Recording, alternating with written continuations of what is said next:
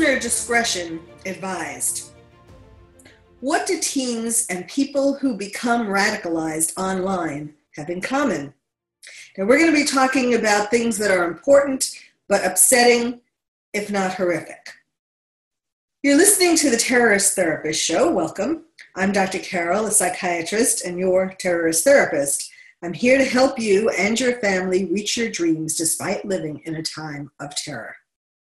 So, what do teens and people who become radicalized online have in common? Right now, you're probably thinking, what?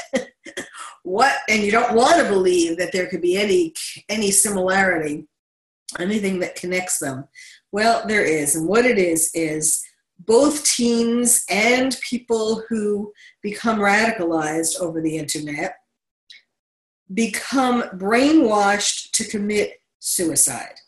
Now, I'm going to explain this further, but first let me just introduce the generalized concept of what I'm going to talk about, which is how terrorism is impacting kids' lives all over the world a lot more than we think.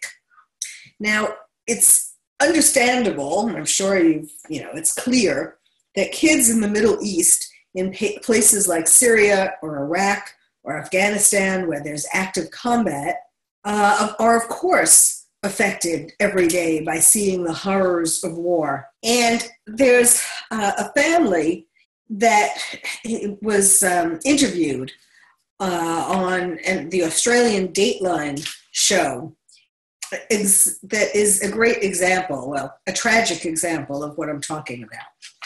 Now, this is a family where there's a 5-year-old boy named Shadi, who has an older sister and brother and a younger sister.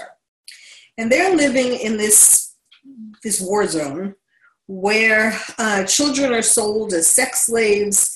There are suicide bombings going on. There's blood, guts, and gore, torture, mutilation, and death all around them. There are signs, for example, that these kids see, ads that say things like, deflowered slave for sale, age 13. This was an ad in an online jihadi marketplace. Body, slim, tall, price, $9,000. I mean, this isn't like on a black market. I mean, it's right out there. So there's this family that had an experience that, of course, that it's, for me, when I read about this, I found it totally unbelievable. Of course, it is true, but it just shows the extent. I mean, we know there are camps in terror-stricken countries. We know that terrorists, ISIS, Al-Qaeda, have camps where they teach kids to become fighters, to become suicide bombers at very young ages. This has gone even further. This family, the girl was 11, her brother Fadi was 9, and Shadi, as I mentioned, were 5. And they were captives of a terror group for 2 years. And one of their horror stories, probably their worst horror story, was when ISIS militants forced the 3 of them to dismember a captive prisoner. The militant said to them, to one of them, you cut off a foot, to another one, you cut off an arm, and to another one, to Shadi, they said, you slash his face with a knife. Otherwise, I'll take you away from your mother and kill you all. So the older sister says, we were scared to refuse. We were each given a machete. I had to cut his hand off. I did it. Fadi had to cut his feet off, and Shadi had to cut his face with a knife. And they believed that the man died when Shadi stabbed him in the eye. So what does that do to children, little children like that? I mean, where they turn them into direct killers. Like, it's one thing, it's bad enough to be training kids to become suicide bombers. You know, for example, there was a child who was taught to go to a wedding, do you remember, in Turkey a few months back, and he, with a bomb attached to him, And it's not clear how much he knew about what was going to happen, but, he set the bomb off and it exploded and lots of people were killed and injured. That's bad enough. But to have children 5, 9, and 11 actually dismember a body, a living person, well, maybe he was dead before they dismembered him, that I don't know, but it was bad. Either way, it's the impact on a child's psyche is, there are no words to describe it. I mean, horrific, yes, but it's just traumatic, yes, but it just changes them. And in fact, it did change Shadi, the 5-year-old.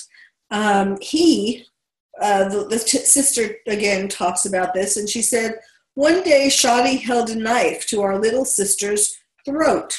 He would have cut off her ear if my mother hadn't stopped him.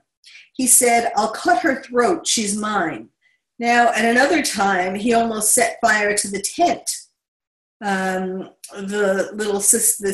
older sister explained, my little sister was asleep and smoke was coming out. And Shadi said, we had to burn the place down like ISIS said. So they are brainwashed by ISIS to do the most horrific kinds of things. And, it made me think, it made me wonder, what would be the treatment for these people, these children? And the treatment, obviously is very intensive psychotherapy, but so I started wondering, how many psychiatrists would it take 24/7 to stay with these children to try to help them process all the horrible things they have seen and that they have been involved in themselves, that they have been forced into? I mean, there is no answer. It's an impossible number. There's no way to treat all the number of children who have been impacted by the horrors of terrorists in the Middle East. I mean, yes, I would like to think that maybe we could do group therapy and which of course isn't as good as individual therapy, but it's something. And maybe at some point when and if it's safe enough there to do such groups, certainly one could try, but and I know that the vast majority are not going to get help. And instead, their lives are changed forever. And what happens is when children are forced, like in this example, when they were forced to dismember a captive, a prisoner, it causes them to want to identify with the aggressor. In other words, the ISIS militant was the powerful one who was threatening them and making them do this. And so it can have the effect, not on all children, but it can have the effect, as it apparently did on Shadi, to want to identify with the aggressor, to want to feel as powerful as the ISIS militant.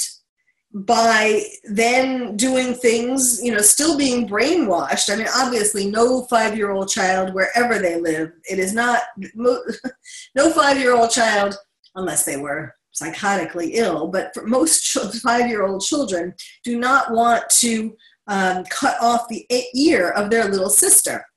And yes, there is such a thing as sibling rivalry, and, he might have been jealous of her, but this is not the kind of thing that happens in the average family. But because his innocence was stolen, and because he wants to because he thinks he needs to do these kinds of things to please ISIS, and he's terrified of ISIS or any other terrorists, and because he wants to feel as powerful as they are, because he felt so helpless in having to help to dismember the prisoner. And not only that, but what made it even worse is that he believes, and it might well not be true, but if the prisoner died right after he struck him in the eye, even though that could have been there were other things. Obviously, he was bleeding to death from the other things that were cut off. But what's important is that if this little child, if Shadi, the 5-year-old, believes that he was the one who put the final blow to this prisoner, that is going to have the most powerful impact. So those are the kinds of things going on in the Middle East. But it's not just the Middle East where children's lives are being impacted by terrorism. There is a relatively new phenomenon. And now I'm getting back to the question that I posed at the beginning of the show. What do teens and people who become radicalized online have in common? It's all about the Blue Whale Challenge. Now, you may or may not have heard yet about the blue whale, but I will tell you about it and then explain the similarities between teens, between being brainwashed over the internet, whether you're a teen or someone who then becomes a homegrown terrorist. The Blue Whale Challenge is an internet game, so to speak. It's not a fun and games kind of game, but it is something that was started a few years ago by a man in Russia, a young man in Russia named Philip Budykhin. And he was a sick puppy. And he started being a sick puppy because he had a mother who barely had time for him. She would leave in the morning at 5 and not come home until late at night and make him dinner. And so he felt abandoned by her. And he then, when he was going to university, ended up being expelled, although it isn't clear. I haven't been able to find why he was expelled, but clearly it must have had to do with his sick puppiness. He was an outcast, and obviously angry at women, and he used whatever knowledge he had about psychology, whatever he had gathered before he was kicked out, to figure out how to manipulate teens online, especially young girls, and that would have been especially young girls because of his anger towards his mother. And he figured out how to manipulate them to kill themselves. And he is now in prison. And this, of course, this game that I'll describe is malicious and sick. But what's even sicker and sadder is that now that he's in prison, young teen girls are sending him love letters. So even beyond, and presumably these are not the girls who played his game or they would have committed suicide. So it's other girls who the publicity, he obviously got tons of publicity in Russia when he was arrested and for having killed it's hard to have an accurate estimate, but I've read that as many as 130 teen suicides have been attributed to him. Now, what does this have to do with terrorism? And again, what does this have to do with people online who become radicalized? It's because teens and the people who go online and who ultimately end up becoming radicalized, both groups of people are feeling hopeless about their life and about the world. They're feeling lonely. They're feeling sad, depressed, isolated, confused. They're in this very strange state. They're looking for something. They're looking for something to make their life better or purposeful or to end their life. And whether they find a terrorist group who tells them, now I'm not talking about the teens, I'm talking about the people who end up being radicalized online, the grown-ups. Well, actually, there are teens, I should mention, not as many as grown-ups, but there are teens who have become radicalized enough, if not, and I'm talking about in America and this game has gone beyond Russia. It's now in America. I'll tell you a story about why it's coming up in the news right now, which has to do with a young man who committed suicide in America, in Texas, because of this blue whale game. So yes, there are teens certainly in America who have been radicalized to the point of going over to the Middle East to get married or meet this, especially teen girls. It's especially teen girls there too, who have terrorist guys telling them that they love them, that they want to marry them, and that they're going to have a wonderful life there. And they compare it to their life that they have, which is not where they feel sort of ignored by boys in school, for example. And they wind up taking a plane to the Middle East. But I'm talking about even just looking at the grown-ups who become domestic terrorists. They and ultimately suicide bombers and radicalized online. This is just like the teens who are searching the internet, sort of in this state, in this isolated, sad, hopeless, confused kind of state, where they are very, very vulnerable to what somebody is going to suggest, because they're lost. And so whether it's someone suggesting that the person becomes a terrorist, becomes a suicide bomber especially, or whether it's that they suggest that the teen plays this game, they're vulnerable to it. Now, these days, going back to the teens are more lost than ever. Not only are they having personal crises, from bullies to their parents being in the middle of a divorce and possibly a custody battle, to crises in society like financial unrest and especially terrorism. They're not getting, or they feel they're not getting enough love, and they usually are not getting enough, well, certainly not enough for them, getting enough attention and love from their parents. It's especially girls whose fathers aren't in the home are especially vulnerable to a guy over the internet who contacts them daily for 50 days, even if the guy is telling them to do horrible things like commit suicide and threaten them that if they don't go along with this game, they're going to find them. The people who run the game are going to find them and do something awful to them. So there are 50 tasks, and the last task is suicide. But by the time they get to this last task, they have been brainwashed into believing that they want to kill themselves, and he actually looked on the internet for people who seemed like they might want to kill themselves, or that they might be certainly vulnerable to this suggestion. So they might have been sort of thinking about it, tossing it around, but not really having an active plan until they went through this blue whale game. And then at the end, the 50th task of suicide, they feel that they should kill themselves because there's a better life waiting for them on the other side, because that's part of what the game does, tells them that. Or also the reason why they kill themselves at the 50th task is because they're going to be tracked down and they're going to meet a more horrible fate if they don't commit suicide, and they terrify these teens. So how do these administrators of the game get so much control over the teens' minds? They use really sophisticated psychological strategies.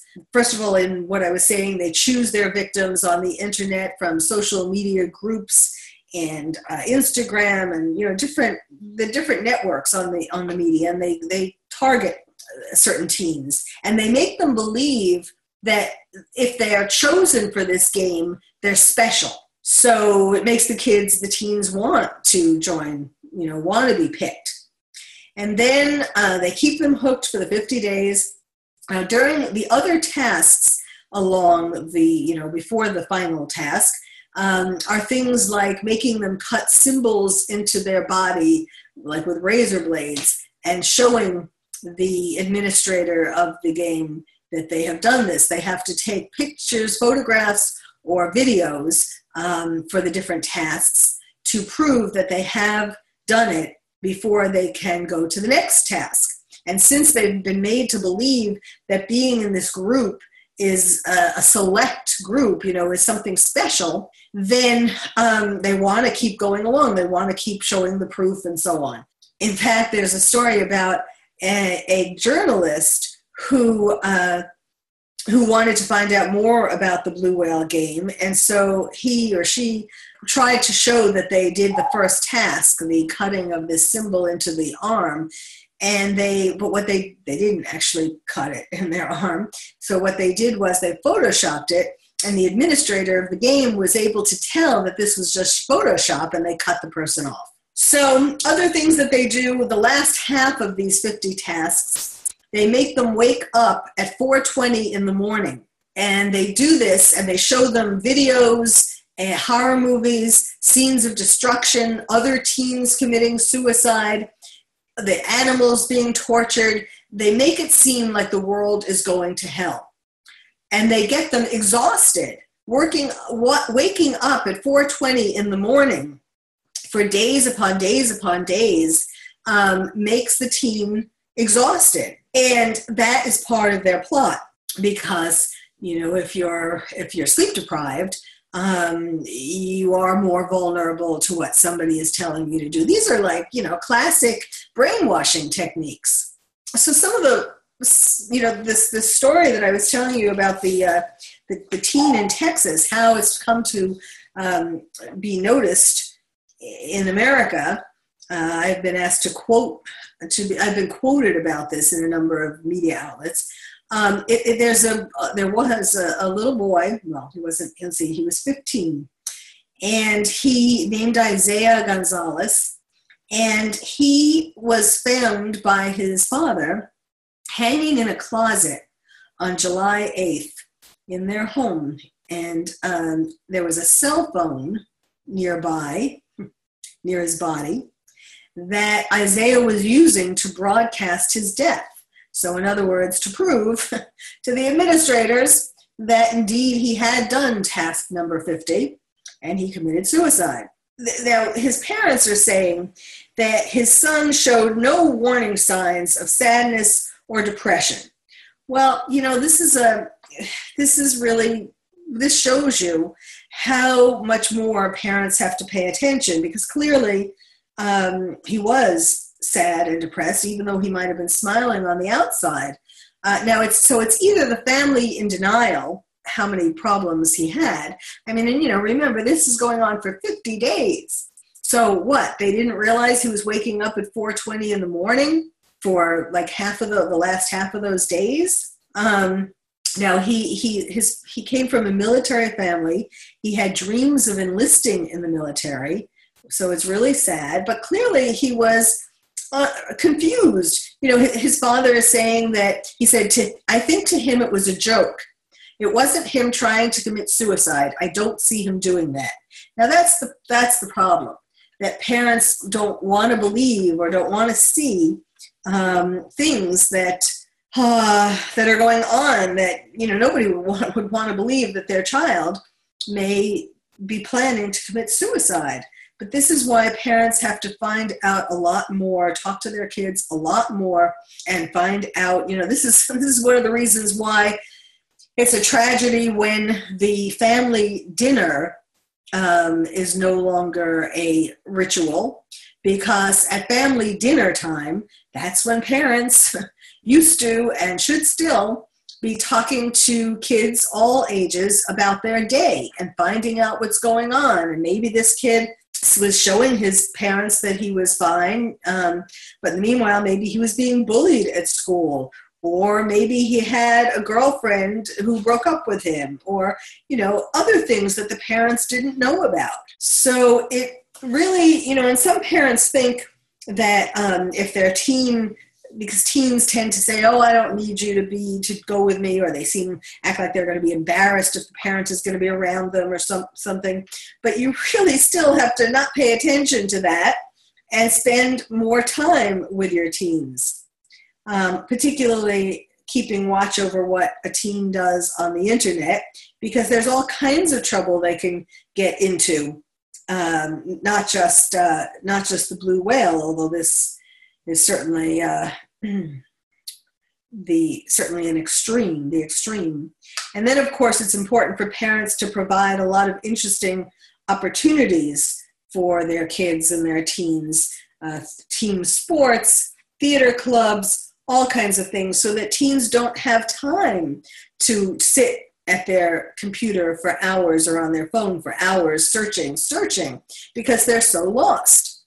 And some of the warning signs are if a teen has cuts or symbolic designs on their body. You know, there is a thing, a psychological phenomenon, psychiatric phenomenon called cutting, which where teens, it's typically teens, use razor blades to cut their arms and their legs or their abdomen to inflict, because they're feeling so much emotional pain that they say that when they cut with a razor, they do it to feel release of their emotional pain. But of course, it doesn't really work. It may seem that way for 2 seconds, but it's not the solution. Then also, of course, if a teen is waking up for days at 4:20 or some other early time in the morning, you'd think that you'd go into their room and find out what they're doing. Then also, these teens would have increasing isolation and secrecy. And they might also be in a zombie or trance-like state between being sleep deprived and being brainwashed, mesmerized by the blue whale game. So what is the solution for all of this? Well, now I know what you're thinking, that I have a book coming out. It's going to come out before this year's anniversary of 9/11. And it's called Lions and Tigers and Terrorists, Oh My, How to Protect Your Child in a Time of Terror. And it's not that I am talking about this, about kids, the impact of terrorism on kids, because my book is coming out. My book is coming out because I have long realized that there is this major problem with children and teens facing terrorism and being totally confused and lost and feeling hopeless that they're growing up in a world that is so chaotic. They have seen, regardless of their age, they have, certainly teens, but even little kids have seen pictures of this. They may not understand what it's all about and they don't understand if parents don't sit them down and talk to them about it.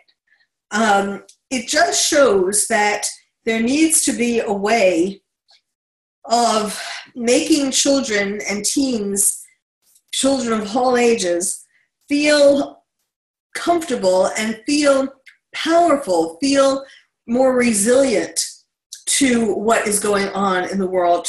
Just hiding this, which is what parents do. You know, I've been, over the last, year or so, I've been writing this book for the last 2 years, but over this time, especially more recently, as it's about to come out, I've been asking parents who have children of all ages, have you talked to your children about terrorism? And so far, everyone I have asked have looked sheepish. They all have the same reaction. They look sheepish, and like they know they should have been talking to their child about terrorism, but they'll say things like, well, I don't want to, I know I should, but I don't really want to tell them about these horrible things that are going on in the world. And then when I say, well, it's better that they hear it from you and that they know the truth or something about it. And of course, the truth, it depends on how old the child is as to how much truth you tell them at one sitting. But you do need to tell them what terrorism is all about in bite-sized pieces and in a way that doesn't scare the pants off of them and is appropriate for their emotional age and their chronological age. And so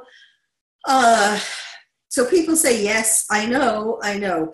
So that's what my book is doing. It's providing a way. It's like, this is the talk of the 21st century. Not only is there the birds and the bees talk that parents have to have with kids, but it's the talk about terrorism. So it's problems like this, like teens falling victim to the blue whale, that make it all the more urgent and imperative for parents to have these talks with their kids so that the kids don't feel like they're lost and like they're confused and because they've gotten all kinds of other messages from kids at school who might be trying to frighten them, and feel superior and all that kind of stuff. They need to hear the truth in the bite-sized pieces, depending upon their age, that they can handle, so that these kinds of things don't happen. Well, let me remind you, first of all, about how you can find out more about, well, first of all, where you can write to me. I didn't have a letter this time because there was a lot to talk about, and I wanted to get it all in because those are really urgent, dangerous things that I talked about today. But I do want to remind you of where you can go if you would like to send me letters or emails, or, first would be my website, which is terroristtherapist.com, and then also Facebook. If you put in The Terrorist Therapist on Facebook, you will come to my Terrorist Therapist page. And please do write to me. Tell me, give me your comments on anything about the show or about terrorism in general, questions, and what you would like me to talk about on future podcasts. So thank you. You've been listening to the Terrorist Therapist Show, and I'm Dr. Carol, your Terrorist Therapist.